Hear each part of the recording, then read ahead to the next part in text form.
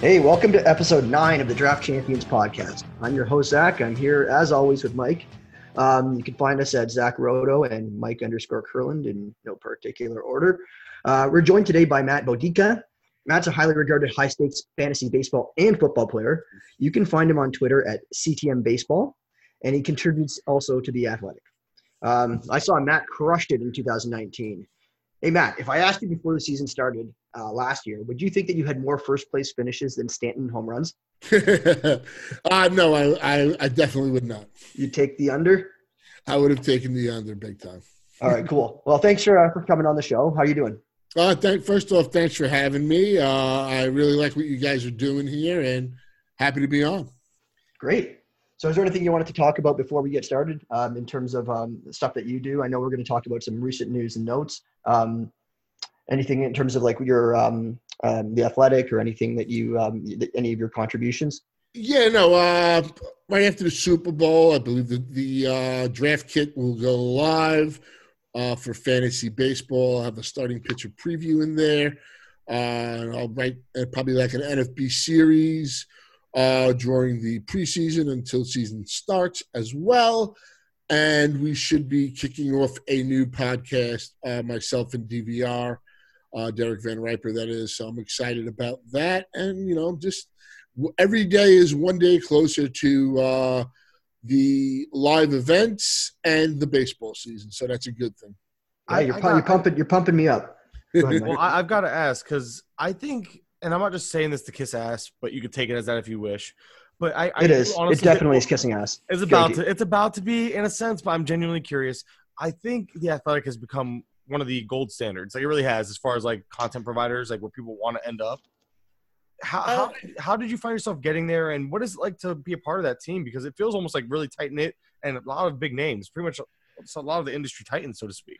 Well, I think first off, The Athletic, I think if you want to just talk about the site itself, I think it became what, Sports Illustrated once was in the print industry. Mm-hmm. And they've taken that and put it on a platform where you can just have an app on your phone or, pull it up on your computer. They got everything for you. Even if you don't do fantasy, as far as beat writers in football, basketball, baseball, even hockey, and all that. How I became a member of that team is through Nando DeFino, who runs the fantasy part of The Athletic. And he's a hell of a guy. I got to meet him a few years back, and we became friends. We have a common friend in Chris Vaccaro as well. So it's just a friendship that I've had. He gave me an opportunity to do, radio, a little TV, YouTube when I was at FNTSY. So, opportunities, it's about meeting people. It's pretty much everything with life. So, get out there, get yourself involved with something and meet people. Yeah, I got familiar with Nando when he was on the CBS podcast. He's good stuff. Yes, he's a fantastic person. That's when he left, I was like, "What the hell, man?" Because that was actually one of the first podcasts I ever listened to as well. Azer's done a good job hosting it, but I did have I really had a thing for Nando. Take that as you wish, but whatever. Yeah, no, CBS is one of my favorite ones as well. It's like that. It just almost has a nostalgia feel to it because it's been one of the first ones I ever listened to. Well, I mean, what you guys are basically saying here is like, say, CBS, whatever it is. I don't think you can listen to like too many people, regardless of the sport, if it's football or baseball. You have to have a core group of people that you listen to. Because at some point, if you just listen to everybody, it'll just become noise. So whoever you find comfortable with, or you respect their opinion or their success in industry leagues or high state leagues, whatever it is, I think you have to have a close-knit group where you get your information and all that kind of stuff. That's just me, because at some point I have to put the earmuffs on. All right, let's get to some news and notes here. So first thing, we have Ozuna signing with the Braves. I'll pass on that. Next, we have Jeter and Walker are inducted in the Hall of Fame. Boring. Someone's shitting on the NFBC. Okay, that's news. Okay. Oh, here we go. Let's get to it. All right, I'm not going to really get too opinionated on this, but I just want to say that it started with a tweet from Bubba, and personally, I don't see anything wrong with what he said at all. No issues with it. I think like maybe there is a narrative out there. I don't think it's a popular narrative, but he's entitled to think there's a narrative for sure, and no issue with that. Personally, like I'm playing the NFBC this year because of the success in home leagues, like as Mike was talking about before we started recording, and I like to diversify, so that's what I did before I joined a couple $100 leagues. Now I can do a couple more NFBC, but I still can't afford the main event just because I could, but I just choose not to because I want to diversify. So I wanted to get your thoughts on that, Matt. Well, I mean, first off, the NFBC is more than just the main event. I want to address the column that went up, and look, me and Bubba we became very good friends on Twitter. I've been on his show quite a few times, not just talking fantasy, we've talked Game of Thrones. So I'm actually happy Bubba brought this up because one, I think there is an undercurrent of NFBC out there, and it's not something you should be afraid of. If you don't want to play it, don't play it. I mean, I play in NFBC leagues. That's pretty much all I do now. I don't really, I don't play in your league. You could be a great player. But what makes a great player was basically a question that I posed because, it just seems that if you write articles for a site or you have a radio show or a podcast or you own a site or a service, you're automatically a great player. That's what I hear all the time. So I wanted to bring that up. I wanted to address the anti-NFBC bias. And, it's the other thing was that article that was written. It basically was slandering a person who was one of the founders of this industry, was putting out magazines 30 years ago, has been involved with the industry people and created the high stakes that we know of as the NFBC and the NFFC. He's a fantastic person. He is a businessman. And if only the 1% were winning in the NFBC, they would have never survived 17 years. And they're actually becoming more and more popular. So I wanted to address that. I'm not even going to go after the author. I don't have nothing to, that's not my agenda here. But I want to say the NFBC is a fantastic community that I've made a lot of really good friends that, we go to these live events in New York or Las Vegas. We hang out the Thursday night before. When we're in Vegas, we have a blast too. So, speak to what you know of. That's probably the one thing that has pretty much, annoyed the shit out of me the last few years is I hear a lot of people talking NFBC that don't even play it, don't understand it, but, they have opinions on it. So, yeah, that's what I want to say. Totally. Another thing that, and you know what, I looked at that. I tried to pull up the article because I didn't read the entire thing, and it's gone now. It's been taken down, I believe. Yes, which is a good thing. It really is. And one thing I do want to mention too is the cost of the NFBC. And as you just mentioned, you're diversifying. You're playing in a few different other leagues. The first year I think it was 2012 when I joined the NFBC, I wanted something a little more challenging. I've been had a Yahoo home league when I was living in LA. That's how I got involved with fantasy baseball. And I was doing well. I was pretty much winning it almost every year. And I took that winnings and I did it 2 satellite leagues. I didn't play the main event that first year. Fortunately, I won one and I finished in second in the other. And then the next year I did an online main event. And I played a couple of draft champions. Luckily, I was able to cash in a couple of those draft champions, and I finished second in my main event league. And I did the same thing the following year. This time, I went to a live NFBC event, and I was lucky enough again to finish second in that league and cash in a couple of more draft champions. So I was building up a bankroll. I wasn't throwing thousands of dollars around recklessly. And, if you don't know what the NFBC is, then maybe you shouldn't be playing it. Because, if you don't know how to invest in stocks, you should hire someone to do that for you. I don't talk about DFS because I don't play it. I think it's a great game, a great concept. But if I was to play it, I would be following people who are successful, asking them for their advice. That's the route I would go. I wouldn't be saying, it's just all these top guys that win and, why bother? So that's what got me really pissed off. I think there's a lot of misconceptions out there. And, you can play satellite leagues, The main event isn't even my favorite league. It's the most popular. It's their signature league. But, I prefer the auction championships. And now I'm at a point where I can play in the high-stakes league. Under their definition of a high-stakes league, that's a $2,500 entry or up. Did I start doing that day one? No. And you have to be successful. Winning a league in a 15-teamer is very hard, whether it's an industry league, a high-stakes league, or your home league. But if you are not consistently cashing or in that circle, then you know what? Maybe you're just not a great player. You could give great fantasy advice, like know how to put, player analysis down or have very good metrics. There's people that are doing work that I can't do. I'm very good at math, or what I used to know as math, and it propelled me on Wall Street. It's helped me in fantasy sports. But when I see people doing R squared and this, I am lost. I mean, look at what Alec Fast is doing, Alex Chamberlain are doing. I think it's great. I embrace it. Do I use all the X stats as much as everybody else? No, I don't. Do I look at them? Yes, I do. I'm more of, say, the basic. I want to see your plate discipline. I want to see your strikeout percentage minus walk percentage.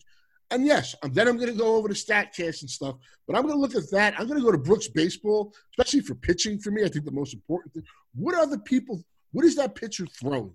Did he incorporate a new pitch? Addition by subtraction, to me, is one of the most valuable things you can see in a pitcher. Did he have 3 pitches? One of them was crap. He stopped throwing it. Look what happened with, Garrett Cole. When he scrapped the sinker, focused on the four seam, and they added movement to it. They changed the eye levels. It was more horizontal. And look, Garrett Cole had 2 fantastic secondary pitches. But this guy, just 2 years ago, people forget. People didn't believe he was really ever going to come anywhere near his draft day expectations, with the Pirates once upon a time. So that's just my little rant there. Be what you want to be. If you want to be the next Ron Chandler, be the next Ron Chandler. Don't worry about the NFBC. If you want to be a high-stakes player, be a high-stakes player. And start out what you can, what's available to you. You don't have to jump in the main event or some crazy stuff. But know that if you do play the main event, a large portion of that entry fee is going towards the overall. If you don't know that, then that's your first step to being lost. I think that point goes along with the point that you're trying to address on the cost of the NFBC, and the cost is really related to the VIG or the rake that people are talking about. And I think when they talk about the rake, it's hard to talk about the rake because we don't have the transparency to know what's profit to them and what's covering their expenses. I think the more important to look at is the payout. So look at what you're getting, don't look at what the NFBC is taking. And in the auction DCs that you discussed that you said are your favorite ones, I just looked at the payouts, and it's an 80% payout for the auction DC. And if you compare that to the draft champion leagues, they have a 67% payout. But like what you're saying, there's an overall prize. And if you look at the overall prize, it's approximately 74 grand when you're paying out all the overall prizes. So what you're looking at here is that in both these contests, the league payout is $1,500, but there's a $25 difference in the entry fee. So the DC is $375 higher. They're taking in $375 more. So if you divide the total overall payout by the extra $375, the break-even scenario. So what I mean by break-even is that you want to at least get an 80% payout in the $150 draft champions is 196 total leagues. Yeah, so right now there's 61 leagues that have drafted. I think that includes the higher stakes, like 450 DCs. So we're pacing. I don't know what we're pacing at. I don't know what the number of total DCs that were last year, but I know that it's growing substantially. So I guess it's sort of like a paradox, because you think to yourself, the more leagues I enter, the better chance I have of winning. However, the more leagues you enter, the lower your ROI is. Well, here's the thing. Here's the thing with Draft Champions for me. I played more 150s this year than usually I do. I like to do one in November, and maybe I'll do one like January just to get through. I look to play the 400 DC, and why is that? There's a reasoning for me. The Draft Champions have been a profitable source for me over the years.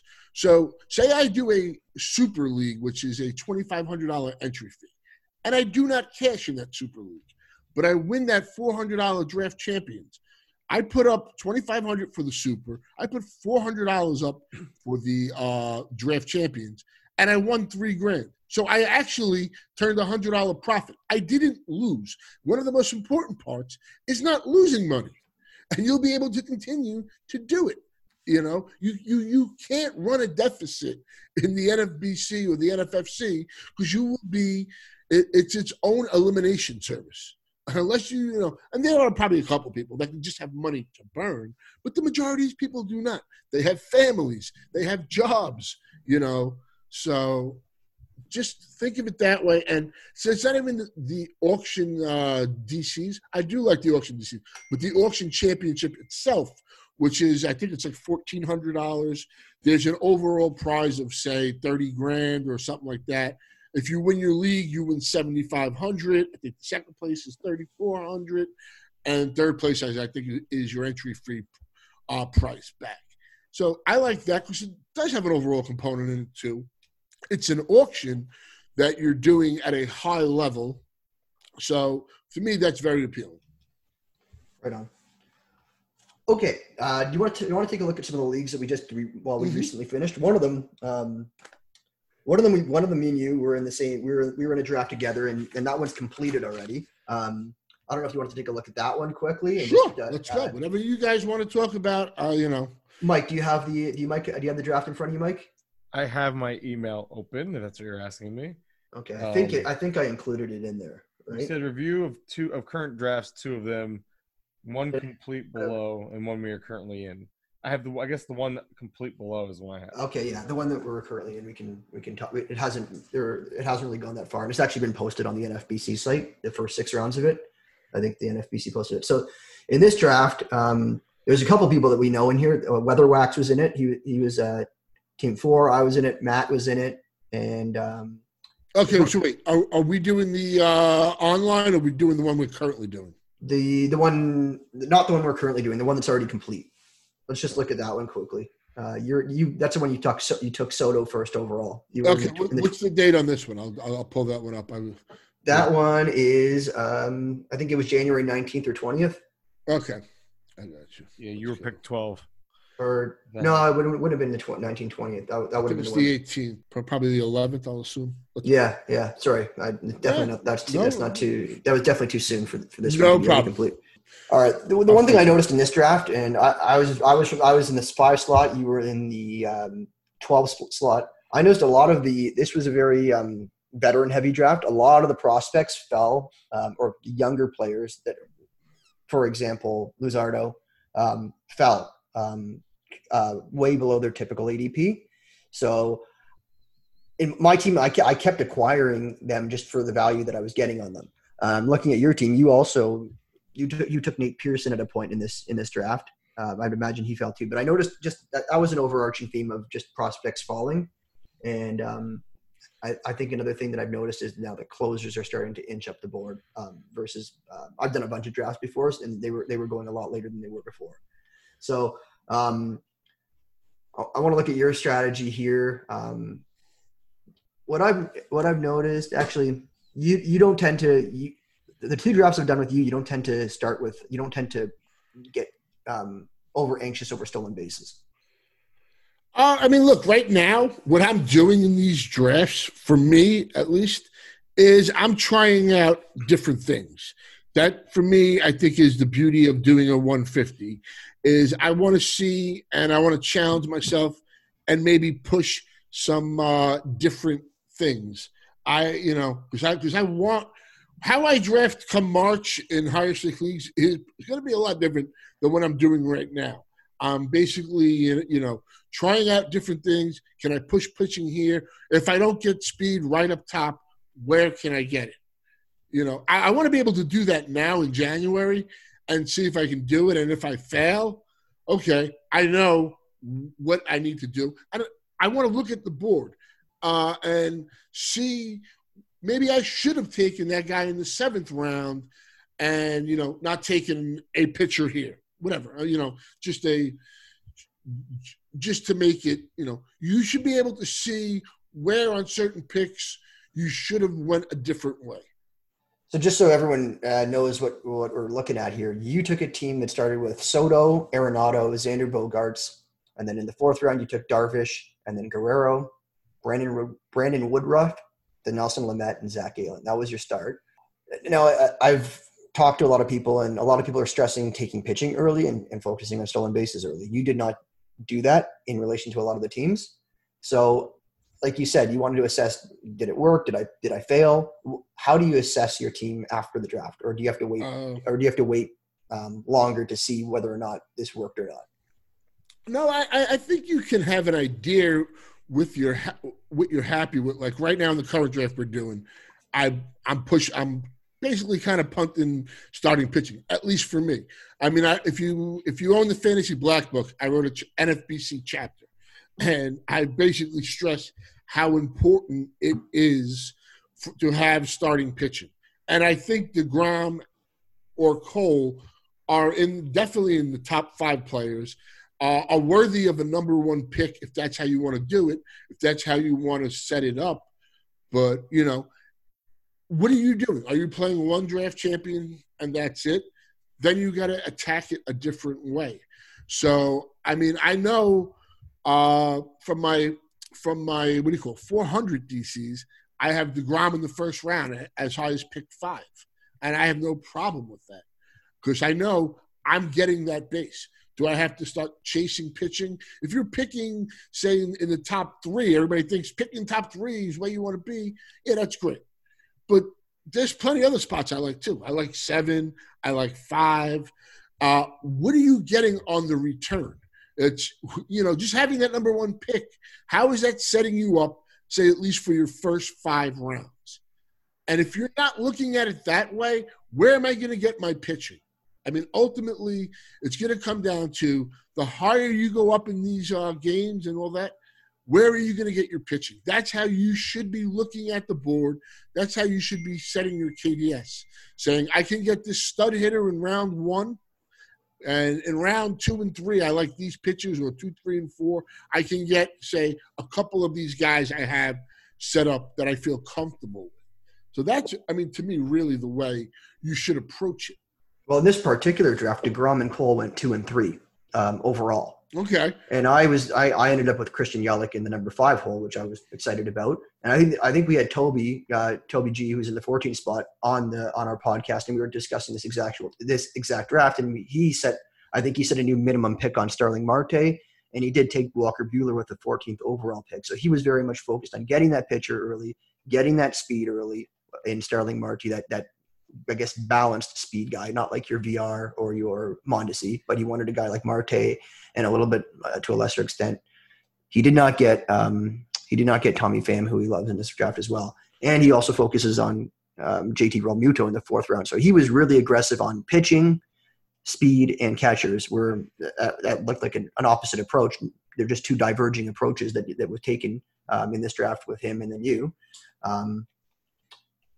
Myself, I was sort of more in the middle, but nothing's right, nothing's wrong, in my opinion. I mean, I believe you're a guy that likes Castillo, right?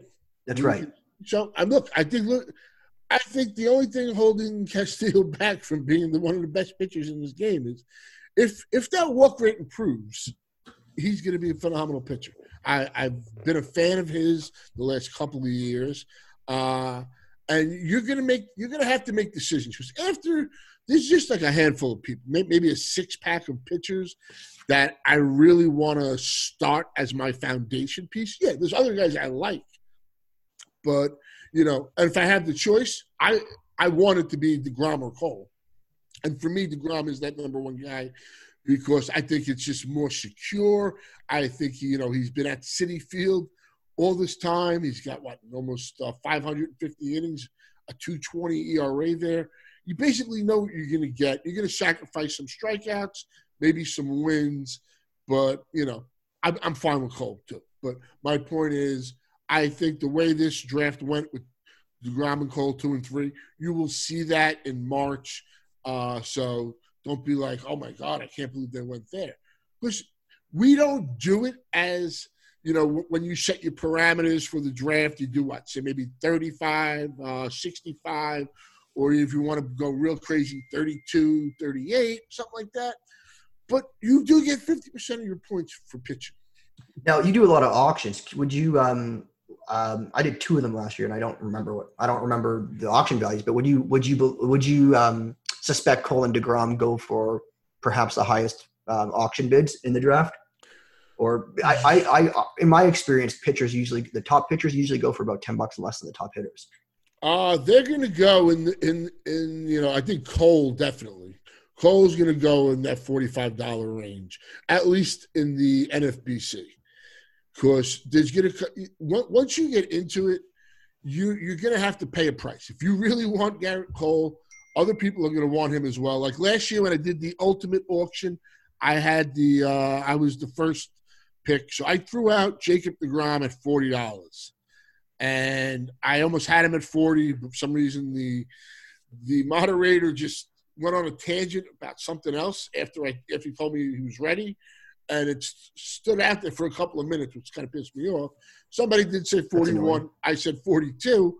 And at the end of the season, that wound up being a very good investment. I'm not so concerned about, this guy's, I got to get value here, or I'm drafting him for his upside. If they don't return value to you, you got nothing. You took a loss. It wasn't a value pick. So, I'm not as concerned about – I'm more concerned about, in the beginning, building my foundation. Hopefully it's a secure foundation. And then hoping I'm hitting on, guys later on. But if you're going to be in the market for a top-end pitcher in the DeGrom or Cole, you have to be budgeting $40+ for that. Maybe you'll get a Verlander or a Scherzer, Bueller in that high 30 range, but those guys are going to go over 40. So is your strategy? You don't have a strategy to not nominate the players that you want. I do both. I don't want it to just be. I mean, after a while, if you just start nominating players that you don't like, my strategy in that one, and why I'm bringing it up, is I wanted DeGrom, and I wanted to see if I could get him in that $40 to $42 range, and if I could, I was going to acquire him, and I knew what my foundation for pitching was. If I don't nominate him there and some other guys go and I start buying some other people, I can't afford DeGrom later. Or, Scherzer went and everybody went and DeGrom's that last guy, then you're going to pay even more. You at some point, you wind up paying even more for certain players. Having the hammer is great, but at some point you're overpaying on guys, and you better make sure you have a couple of studs. So what I did in some of those drafts, and let me know if you use a strategy, that you draft 23 positions, right? Before it's 23, right? Yes, it's 23 positions. So 345. So 345 players that get drafted. So anyone really outside of your personal 350 or consensus 350 would really be drafted in the reserve rounds. So what I was doing was I was looking at people outside of 350 that, like I see value in them. I think they're more than three. I think they're worth more than someone that's in a reserve round. So I started nominating those players and saying for a bucket, say, if somebody starts hammering at this person, they want it too, all the power to them. But I just got rid of someone. I just took a reserve player and moved it into the actual auction draft. I mean, look, if you really believe that guy, for $1, if you want that guy, there's a chance you're not going to get him.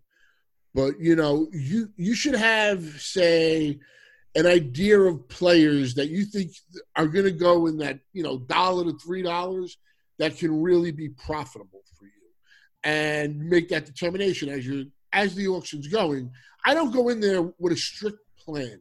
I just don't. It's not the way I do it. If there's somebody that I thought was a $35 player and he's at $28, I'm probably going to say $29. My philosophy is always to get 2 guys in the first round, and I have in my head 5 to 7 guys that are outside of the top 350 that I'm comfortable with having as a starter. and I can spend a little bit more and go for that stud dud approach in the first round, or maybe double up somewhere in one of those first couple rounds, and then I'm just because I have my sleepers that I'm willing to take an upside shot on. Yeah, I think. Look, here's the thing: if it works for you, then do it. I might do something that doesn't work for you or other people, or somebody else does something that it just doesn't jive with me. Like when I'm doing it, I can't comprehend.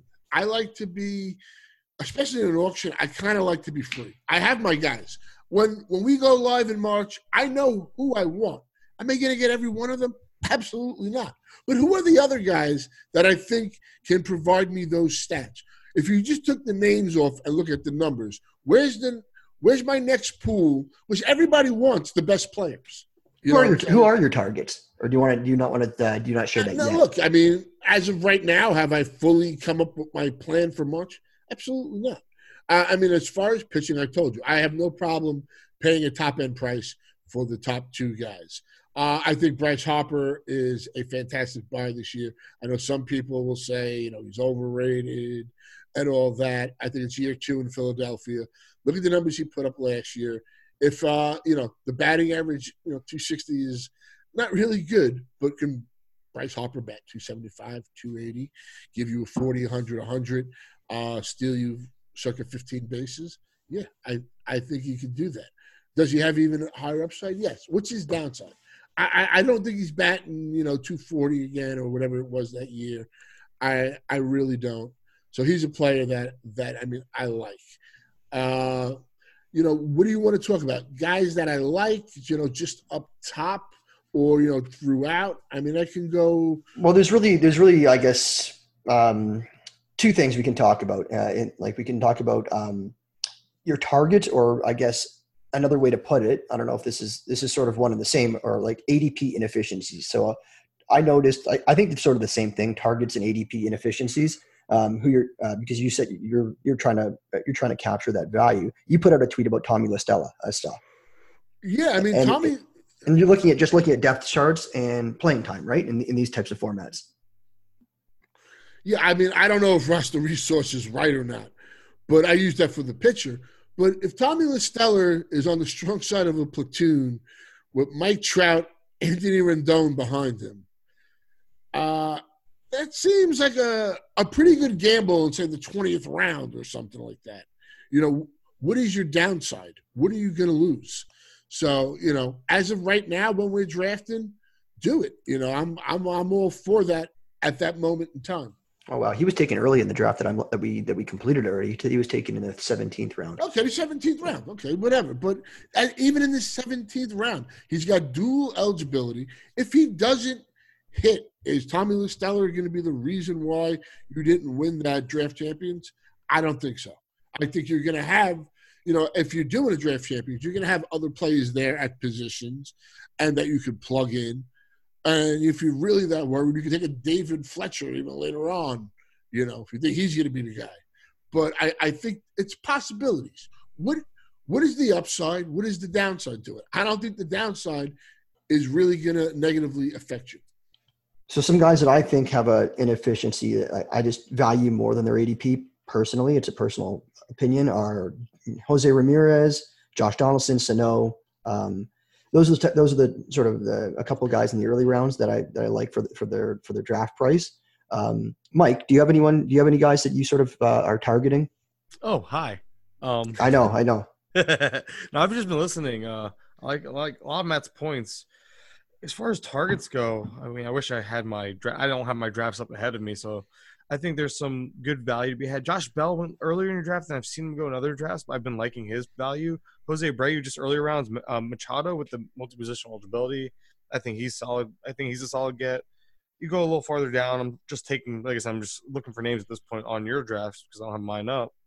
But I think Mark Canha is a good name, kind of just quietly solid, nothing special, but those are the types of guys, they're never a problem to get on your roster in these formats. So some of those guys are just, I think the masses aren't, just including myself, not confident in their playing time? Like, is kind of going to be is he going to have the role to him? Is he going to be an everyday player? I don't see why not. He showed it in the second half of last year. There's some changes in the underlying numbers that suggest it's pretty legitimate. I think he's going to slot right into the middle of that lineup and offer you 25 and 250, which there's a place for that, because that could be useful. I think Mancini is another name that's very, very overlooked. Mm-hmm. I talked about him a little bit I think it was either with Bubba or something the other day.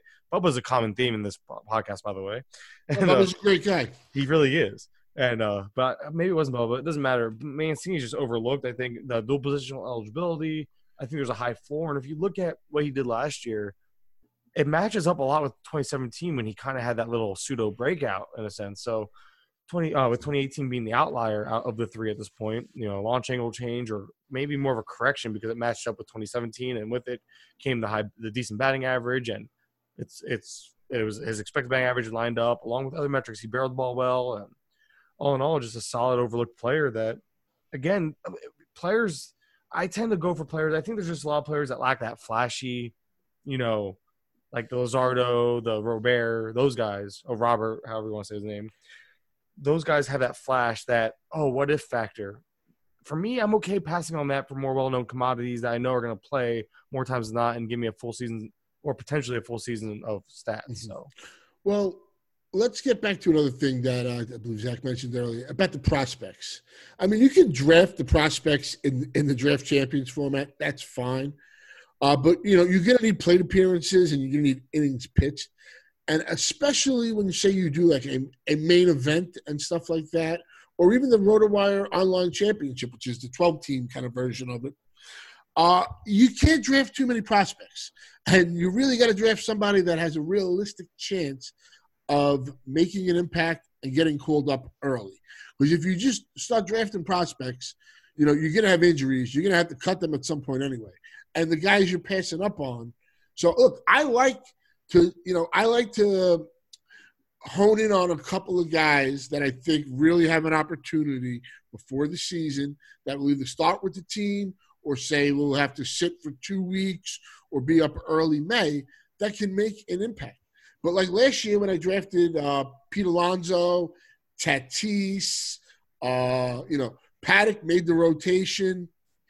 These are guys that I figured they're going to play pretty soon. Even if they don't start on the team opening day, there's maybe a 2-week wait, a 1-month wait, and stuff like that.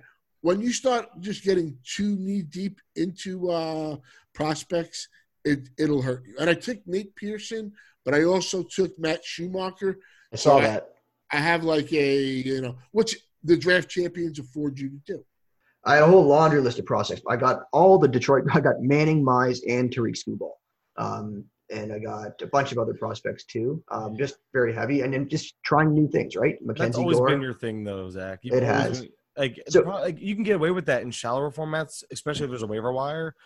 In draft champions, in particular, you're playing a really risky game because those guys, like we thought, for instance, what's his name, Whitley. Last year was supposed to be that guy that came up. He was the one that Luzardo too. They were both getting. Yeah, they were both being drafted rather aggressively because people expected them to be up sooner than later. Neither of which happened. One because of injury, one because of performance. With prospects, especially pitchers, there's so much roller coaster. Like you just don't know what's going to happen. Gord could be up day one if they want to do what they did with Paddock, but he could also be up for a cup of coffee. And their ADP, you're passing up on more sure commodities. And that's why maybe I won't win the overall that way, but I have a better chance of winning my individual league passing up on them. So I think you're shooting for the stars, hoping to land on the moon, so to speak. I'm shooting for the sky and hoping to land on the moon, so to speak. Well, I mean, here's the thing. I just want to jump in a second. Like he's saying about taking these prospects, that we start getting into that round 24, 25, whatever it is and stuff. And there's guys like Rick Porcello that nobody wants. But Rick Porcello is going to throw 180 innings this year, most likely. Strike out 180 batters. Like he usually does that every year. Is the ERA good every year? Absolutely not. But now he's in the National League. He's pitching in Citi Field. There's a better chance. All he's got to do is pitch a 4 ERA or better, and that's a home run for you. If you get those innings, you get the strikeouts, and you get a 4 ERA or better. In that format, that's gold. That's a really good point. And I saw you took Michael Walker here too. It's a good point when he says it, but when I tell you that, you call me an idiot. What the hell, Zach? No, I was saying you're an You idiot don't for call me an idiot, but- drafting Michael Walker in a shallow league with waivers. Obviously, yeah. Well, I obviously, mean, That's why I'm nominating the Michael Walker or do you say Michael or Porcello, Walker, and Tanaka? I don't want anything to do with those guys in other Tanaka, leagues. you can keep him too. Yeah, but if you're nominating a Walker, you might get stuck with him. You know, Yeah. Like Walker, I'm drafting in these draft champions and say the 37th round. That's just at some point. I know somebody's going to get hurt. It's the Mets, no less. I don't even know how much he's going to pitch, but if he has that rotation spot at some point in the season, I'm going to need guys to fill in that are maybe they're not the fifth starter, they're the sixth starter. I know everybody loves Austin Voigt, which I see the reasoning why.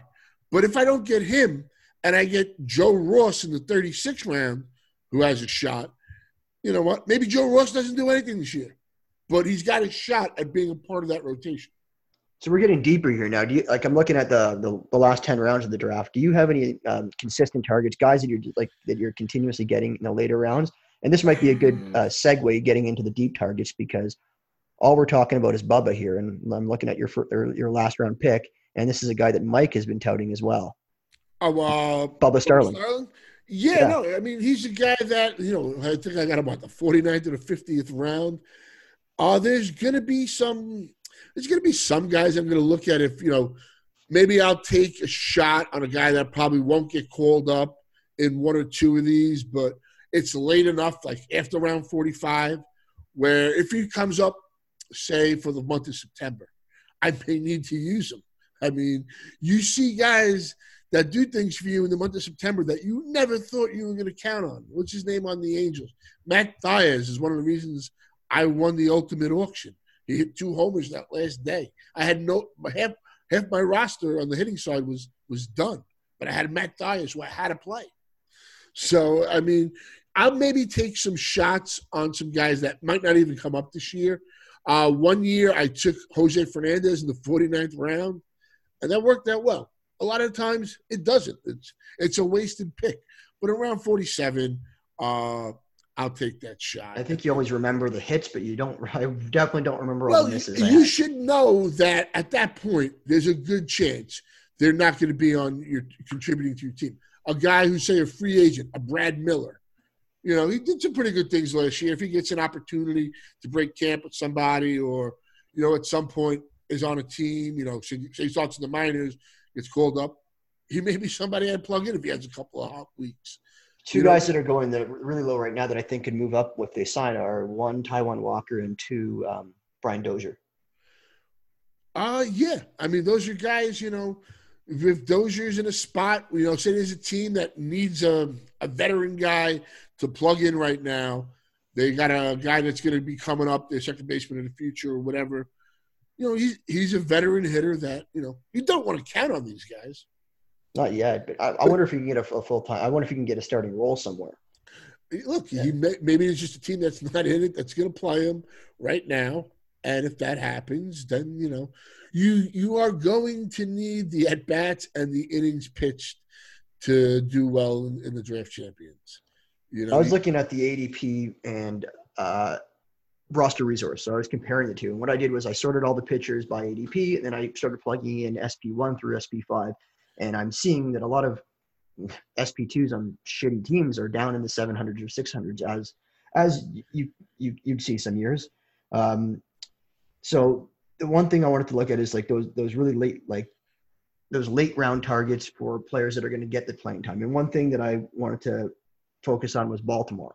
Baltimore has a bunch of guys in the rotation that are top guys, 2, 3, 4 guys in the rotation in the late 600s or 700s.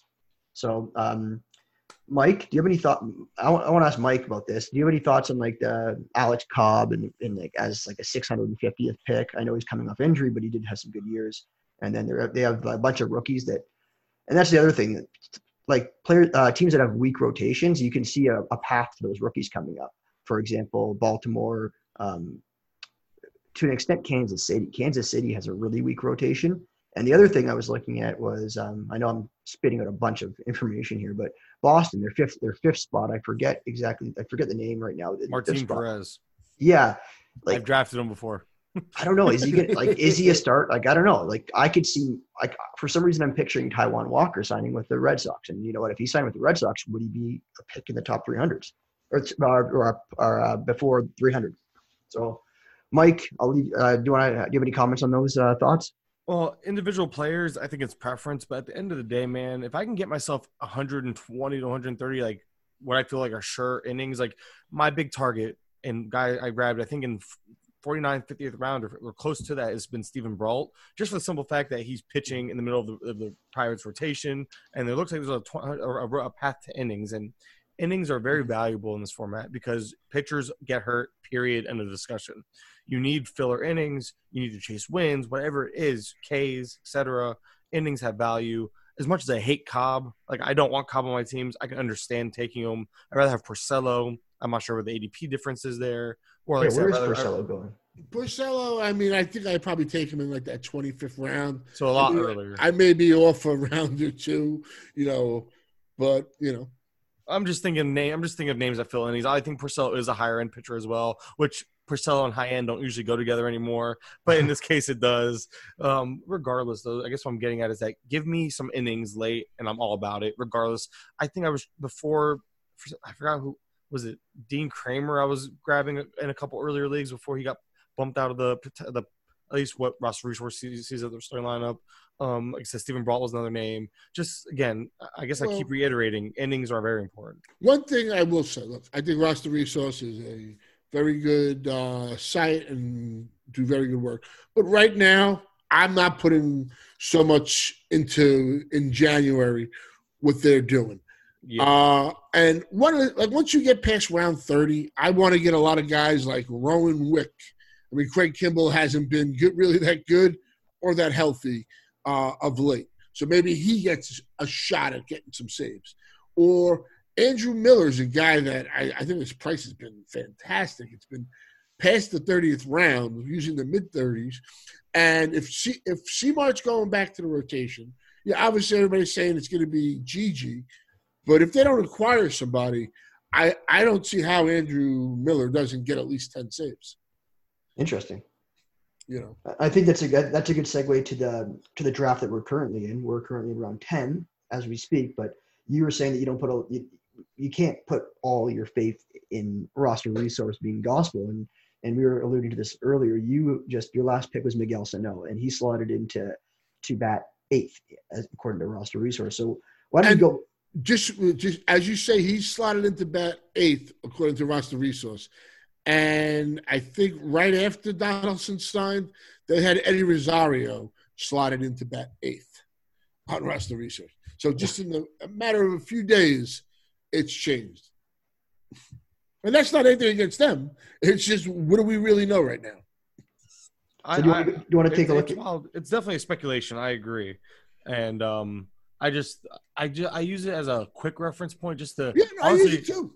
No, I use it like obviously in season or closer to the season. I totally understand. Like I'm with you. It's still early. It's their best guess. I would honestly say that their best guess is better than my personal best guess. But it is like you said. There's a lot of question marks, and they're doing a hell of a job trying to keep up with and answering our questions. They are. And I want to say I use it too. I look at it as well. Not like I don't look at it, and I'm not trying to say anything negative to it. I'm just saying I don't think they really know, and I think if you ask them, he would probably give you that similar answer. We're giving our best educated guesses right now. Yeah, exactly. And I think that's what we all do at the end of the day. Mm-hmm. Sometimes not as educated as other guesses, but we all try to give educated guesses, yes. So do you want to take a look at the your picks so far in this draft, Matt? Sure. There's 150. I think this, Yeah, it was posted on NFBC, and I think it got posted by a couple people. So yeah, I tweeted it out. I tweeted out my picks. Pretty much I got the 2 pick. I went with Trout. I think it's my first Trout. I was happy to get that. At the end of the second round, I was looking at Marte, Meadows. I kind of like those guys. The options that were available to me, I knew the wraparound. I know, most people probably would have taken Aaron Judge. I think there's other guys that fit the Aaron Judge, profile. He can be great. I don't think it's a bad pick. I went with Meadows there. Somebody I got early on in November that I really haven't gotten, but I do like a lot of things that he delivers. I'm weary about the speed, though. I don't know. It can go either way. He can steal 15 bases. He can steal 5. You want me to continue on? Yeah, I was waiting for Zach or somebody. I don't know. Yeah. I thought you were just going to roll through your picks and real quick. Real quick. Third round, I went with Strasburg. I figured, let me get a guy that I feel pretty good chance of getting that 100 innings. The biggest, I've always been a Strasburg fan. Funny enough, last year I really didn't get him. He was going in that 5th round, which was a fantastic value. But one of the most telling things from last season, I believe it was Max Scherzer, said something about how he changed where he was, the problem with me in Strasburg was he kind of wilted under pressure. I don't want to say that. I want to take that back. But when something went wrong, there's certain pitches you see. If a guy makes an error or he doesn't get that call, they can kind of go a different way. And I think last year he was a different pitcher. So if he can get me around 180, 200 strikeouts, I thought at that point in time it was a good time to grab at least one pitcher. So I went that route. Moncada, Eloy's a guy maybe I've been taking in this range or taking a second pitcher. I wanted some Moncada. I think there's really a lot to like. 24, 25 years old. I forget what season it is. But I think he's making a lot of improvements. He just crushes the ball when he hits it. So I thought that was a good investment. I got my first Bo Bichette share here. I've usually been playing around with pitching in this round, or as you know, Ramon Laureano is another guy here. But I did want to get a Bo Bichette here.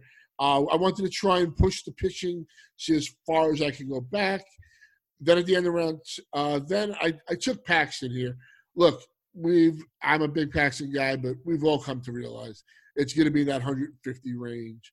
But that's probably a good 150 innings you can get out of this guy with a lot of wins. I felt bad when he got that knee injury in May. It kind of affected him. He had a 10-start stretch where, he was just money. He was an ace. So, with the Yankees, with that bullpen, he's got to give you 6, and you're pretty much gold. And then I went Donaldson, Hoskins, and Sano. I just wanted to load up on the power here. Hoskins is a guy I really like. I think at that price, he hurt the hand or the finger. The last couple of months was just a train wreck for him. I've never owned Hoskins in the past, but this year I seem to own a lot of them. Paxton is a guy I'm coming around on of the names you were mentioning. It's hard to fault any pick through the first 10 rounds, but Paxton, I feel like is being underappreciated because of the lack of innings. But these days, you throw 150 solid innings, you can fill in the blanks later. Yeah, no, there is that opportunity to do it. I think Woodruff went right before him. I have quite a few shares of him as well. Yes. So you look at the 6th round. Let's look at the 6th round. Syndergaard. I like Syndergaard. I tweeted out a couple of weeks back. His first 5 seasons are up through age 27. Him and Garrett Cole were pretty much similar pitchers. Syndergaard had an even better strikeout rate. Cole's strikeout rate was even worse. And I think, he needs some tweaks here or there. Needs to finish off hitters better when ahead of the count. It's a very frustrating thing. But, him I really like. Bauer, I think Bauer's going to give you the innings, give you the strikeouts. You're hoping you can get that, 370 to 380. But he's consistently been a 4 or above ERA guy. But I think at his price this year, he's worth a shot. I was the one who took Bauer, and I started with 4 hitters just because Ketel Marte fell more than I expected him to. And I took Glasnow in the 5th and Bauer in the 6th, and I thought Glasnow's ceiling with his ratios, like he's a high upside guy with Bauer's floor for his, I guess, the innings that he's going to give you in the Ks. I like that combo. But see, that's how you have to think. Especially if you're going to start off with a guy like Glasnow as your first pitcher off the board. You need a Bauer type that's going to give you the innings. Even a Jose Barrios, who I mean, you really have to predict him at around 380. You can't be saying he's going to pitch to a 350 ERA or less this year. Can he do it? Yes. If everything worked out and perfect world, but he's pretty much consistently been that 380 guy the last couple of seasons. Exactly. And Berrios was my fallback plan there. Mm-hmm. But he does give you the innings, and that's important. It really is extremely important. Yeah, because of Glasnow, I wasn't really considering Woodruff or Paxton, who came off the board after Berrios. Those were the 4 pitchers that came off, and I know you took Paxton, but just for the innings that I needed, I chose to go. I was going to go with a Bauer or Berrios there. Yeah, no, I think that was a shrewd move on your part. So what I've been doing in this draft, I made a tool for the first time. I never really looked at projections or in draft analysis of how many stats you're getting for each category and comparing that to other teams. But I said, you know what, I'm going to try it for the first time during this draft. So I plugged in all the teams in a spreadsheet. I used Steamer, did a VLOOKUP, and it's going to shoot up the standings. So after 9 rounds, I have the standings here. You're projected to be in first place despite not even having a closer. But you see, I don't do. I know a lot of people do it this way. I know a lot of people use RotoLab, which is very good for auctions. I think RotoWires, on the iPad is just an amazing interface. For me, I'm gonna draft players I like, good players that I have an idea in my head what stats they're gonna give me, and then I usually know when to fill in the blanks with the pitching. Like, most of the time, I'm going to have probably 3 pitchers and a closer, 3 starters and a closer within 10 rounds. That's it. That makes me feel better because I sort of did it. I just sort of winged it. And I sort of felt my way through the draft, and I know a lot of people do this. So I figured this is the first time I've ever tried this. I usually just look at my team and I say, okay, I know that I don't have enough speed. I'll take that or power. If you find by doing this it helps you, then by all means, do it. I'm trying it. I'm going to see what happens. So, Mike, do you have any? We have Matt here. Do you have anything you want to pick his brain about or ask him? Because I've exhausted everything that I had on the agenda. I know we're trying to keep this somewhat short compared to our typical ones. So. No, honestly, it's just been kind of fun. I honestly didn't mind not talking for the first time in my life because it was interesting to hear his thought processes. And overall, honestly, if I could bother you for one thing, is just what is your way of going about coming up with your own player evaluations? I love hearing people's ideas and processes behind it. I don't need to hear your intricate details, but just an overall idea of what do you value more. So you mentioned plate discipline a little bit earlier and stuff like that.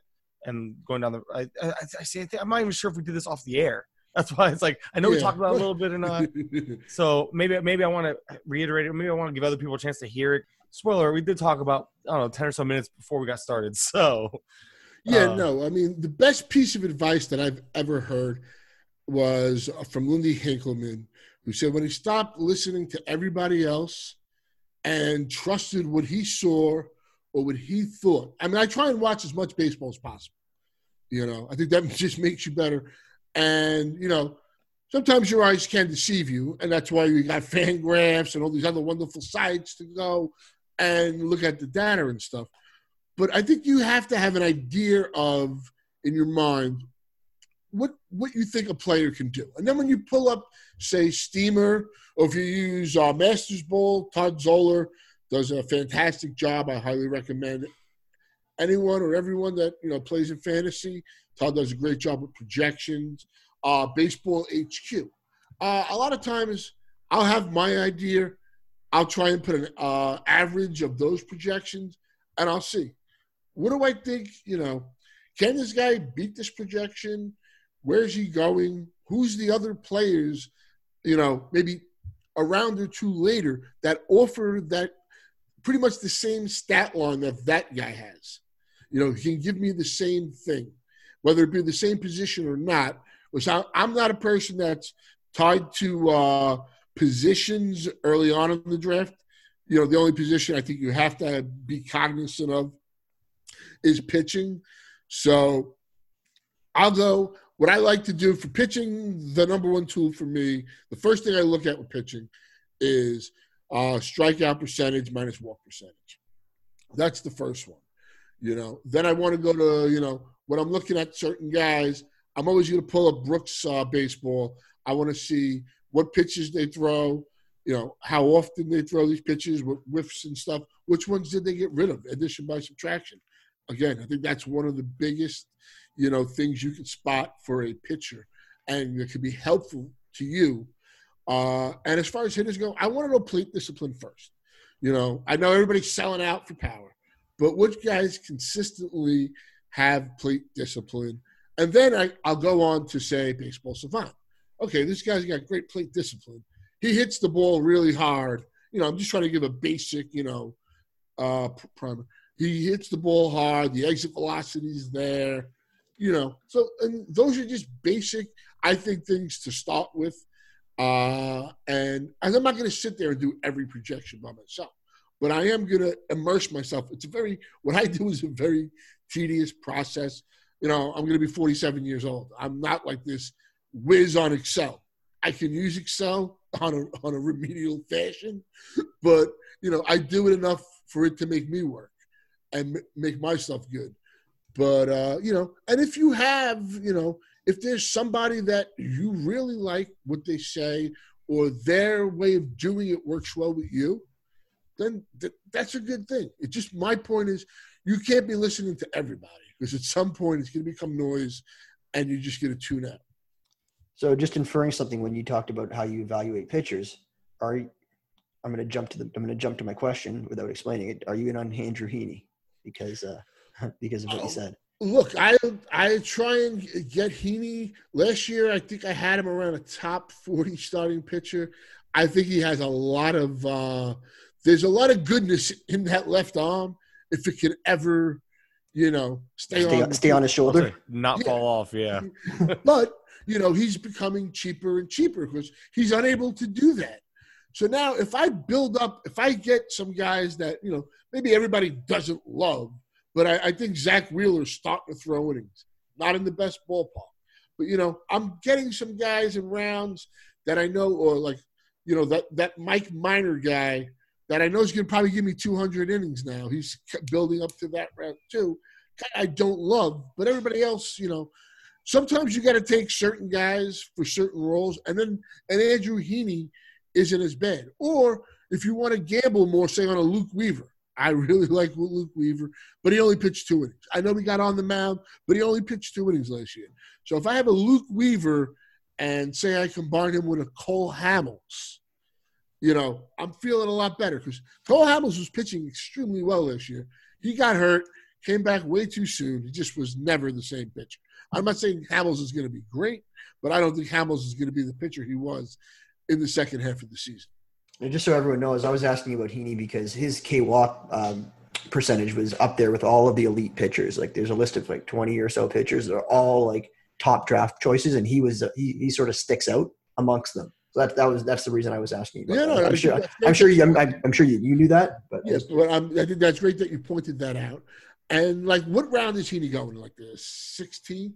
I think he's going like almost to like in the late 180s, 190s ish. Okay, so even if he's going say 14, 15, somewhere in that range, if you have a couple of arms that you're pretty confident. If you have to look at projections realistically.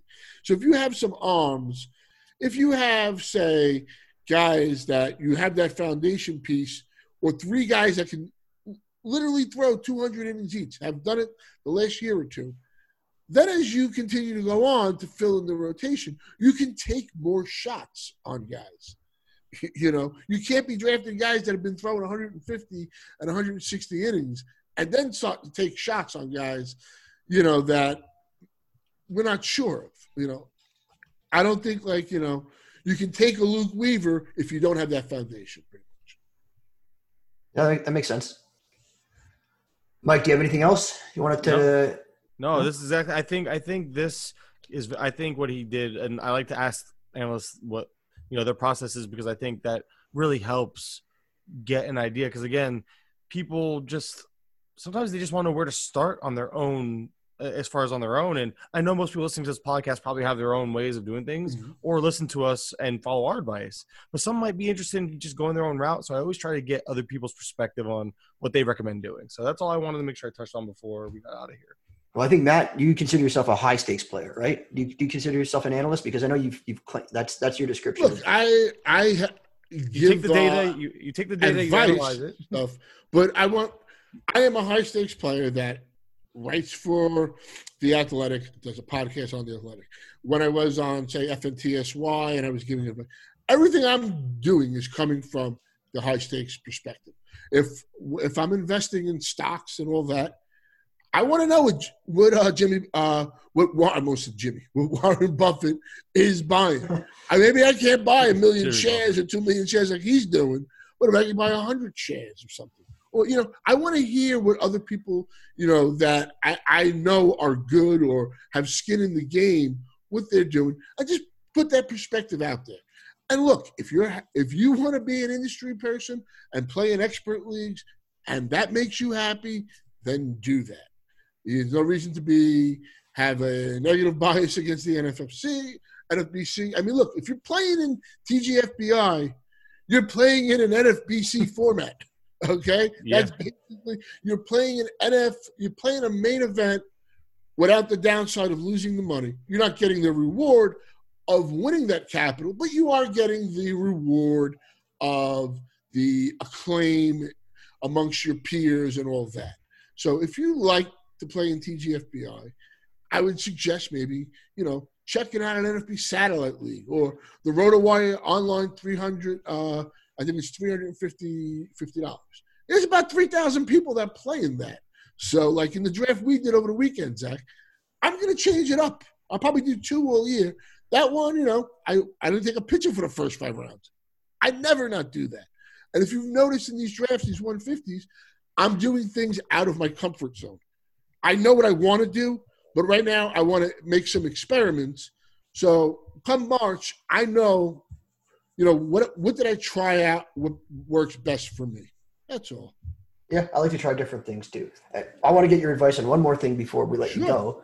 Tonight I'm talking to Mike Masoto, and I heard he's got quite a personality. Any advice? I don't know if you know who that is. I know who Mike Masoto is. Okay.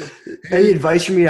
He is known as the MTM, Mike the Mouth, and he's a very nice guy in person. He could be a little much, on message boards or Twitter. I'll say that. I think you'll have. He's gonna, claim to be the greatest, probably, but it's not the case. But he'll do it. But just ask him how he's been playing. What he does to prepare, and I think you'll get a different perspective on things. It's probably going to be different than what I do, and I play against Mike in leagues too.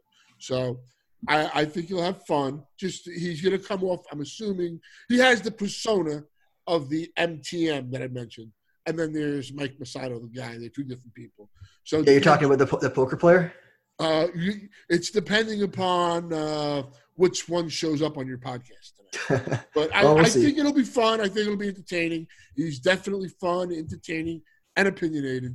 So I think you booked. I think you're in for a good time. Put it that way. Just going back and forth with him on Twitter. I think I've mentally prepared myself for him. That's a good thing. All right, so ready to wrap it up, Mike? I'm good with that. Am I doing it? Am I doing the pleasures as always? Yeah, I want to pass. Yeah. I got this. Can I just say thank you guys for having me on, allowing me to talk about some topics that I wanted to get off my chest. I think what you guys are doing is fantastic. Keep it up, and good luck to you this year. And I hope it's a very successful 2020. I don't know if I can be as nice on the way out now, but thank you so much for the kind words. For those who don't know, I'm trying to pull up your Twitter handle so I can say it for you because I'm CTM Baseball. Yes. So for those who don't know, you can follow Matt Modica on Twitter at CTM Baseball. That's CTM BASEBALL. I just want to make sure I clarify it. I messed up. All things you're going to spell out, it's going to be that. Yes, because last night Last night with Bubba, I think there's a little bit of like PTSD going on because with Bubba last night, I was looking at his Twitter, I was spelling it out, and I still misspelled it while looking at it. So you know what? I'm practicing. I immediately regret handing over the closing to you. Yeah. So in all seriousness, guys, you can follow Matt Modica at CTM Baseball, Zach at Zach Roto, myself at Mike_Curlin. You can follow the podcast page on Twitter at Draft Champagne. And as always, guys, we appreciate you listening, and we will talk to you soon.